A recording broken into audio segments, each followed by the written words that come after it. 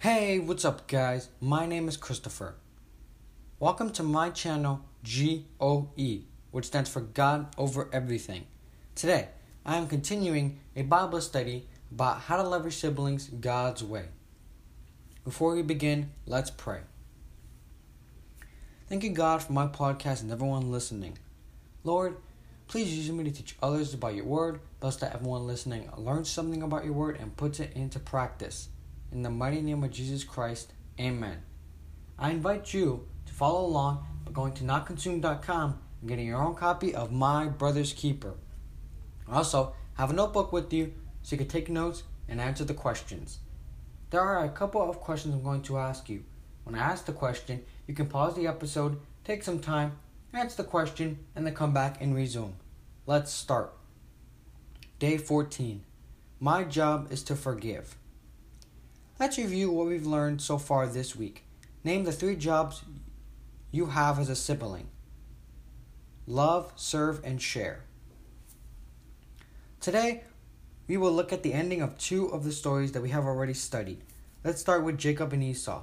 Remember that Jacob stole the birthright and blessing from Esau out of selfishness? As a result, Jacob had to leave his home and move far away because his mother feared that Esau might kill him. Over 14 years passed before he came back home, and he was quite scared. Here's question number 1. Do you think you would be scared too? Let's go to Genesis chapter 33, verses 1 through 3.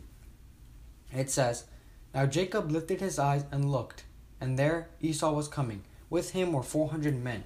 So he divided the children among Leah, Rachel, and the 2 maidservants. And he put the maidservants and their children in front, Leah and her children behind, and Rachel and Joseph last. Then he crossed over before them and bowed himself to the ground 7 times until he came near to his brother. Here's question number 2. When Jacob saw Esau coming, what did he do, and why do you think he did it? Clearly, Jacob was afraid that Esau might harm his family. He wanted to do anything possible to protect them, but it wasn't needed. Let's go ahead and read verses 4 through 11. It says, But Esau ran to meet him and embraced him and fell on his neck and kissed him, and they wept. And he lifted his eyes and saw the woman and children and said, Who are these with you?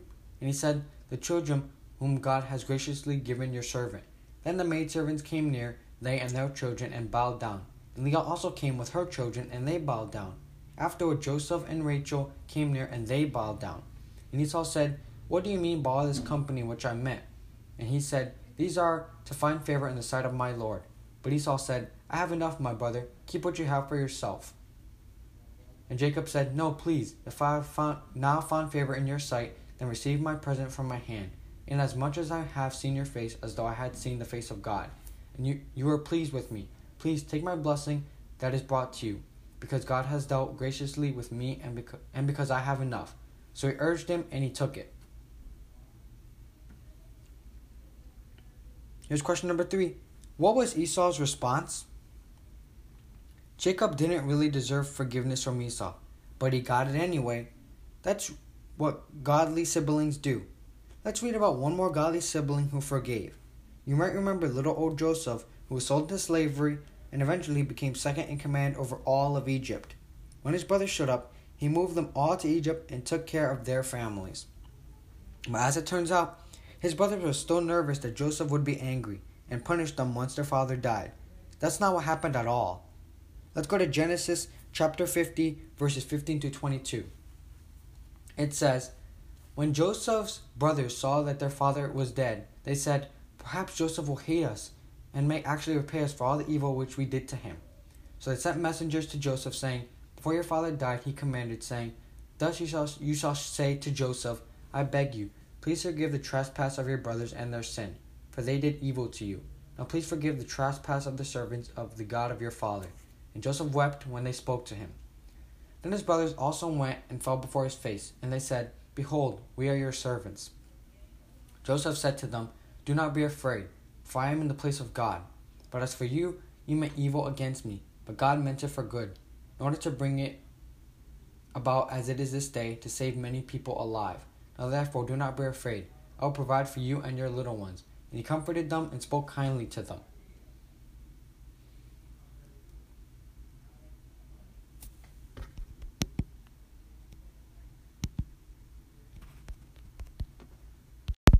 So Joseph dwelt in Egypt, he and his father's household, and Joseph lived 110 years. Here's question number 4. What did he say to them? Here's question number 5. Do you think you would have had the same response? It's easy to say yes, but I don't think it would have been easy for any of us to have such a loving and forgiving attitude. Sometimes we are willing to trust God as Joseph did, even when someone hurts us, but that kind of forgiveness is just more than we think we can do. Joseph could have chosen another path, but he didn't. He was able to see that God always uses hard things in our lives to work for our good, and he was able to trust God enough to forgive. Let's look at a few verses about forgiveness. Let's go to Ephesians chapter 4, verse 32. It says, "And be kind to one another, tender-hearted, forgiving one another, even as God in Christ forgave you." Here's question number 6. Why should we forgive? Here's question number 7. Until we forgive, we cannot make things right with Rome. Let's go to Matthew chapter 5, verses 23 to 24. It says, "Therefore, if you bring your gifts to the altar, and there remember that your brother has something against you, leave your gift there before the altar and go your way. First be reconciled to your brother, and then come and offer your gift. Agree with your advisory quickly while you are on the way with him, lest your advisory deliver you to the judge. The judge hand you over to the officer, and you be thrown into prison." There are many other places in the Bible where we are commanded to forgive. 2. It's important to know that forgiveness isn't a feeling. We don't always feel like forgiving someone who wronged us, and that's okay. But we still have to forgive because it's something God commanded us to do. Write a prayer up to God asking Him to help you forgive your siblings for anything they may have done to hurt you. Now, write down something you did to hurt your siblings. Go to them and ask for forgiveness, then come back and record that you did it. How this makes me feel. Siblings forgive one another even when they don't feel like it. Let's do the final prayer. God, help me forgive my siblings for anything they might have done to hurt me. In the name of Jesus Christ, amen. Alright guys, thanks for joining me. Join me next time for My Brother's Keeper, Day 15. Bye!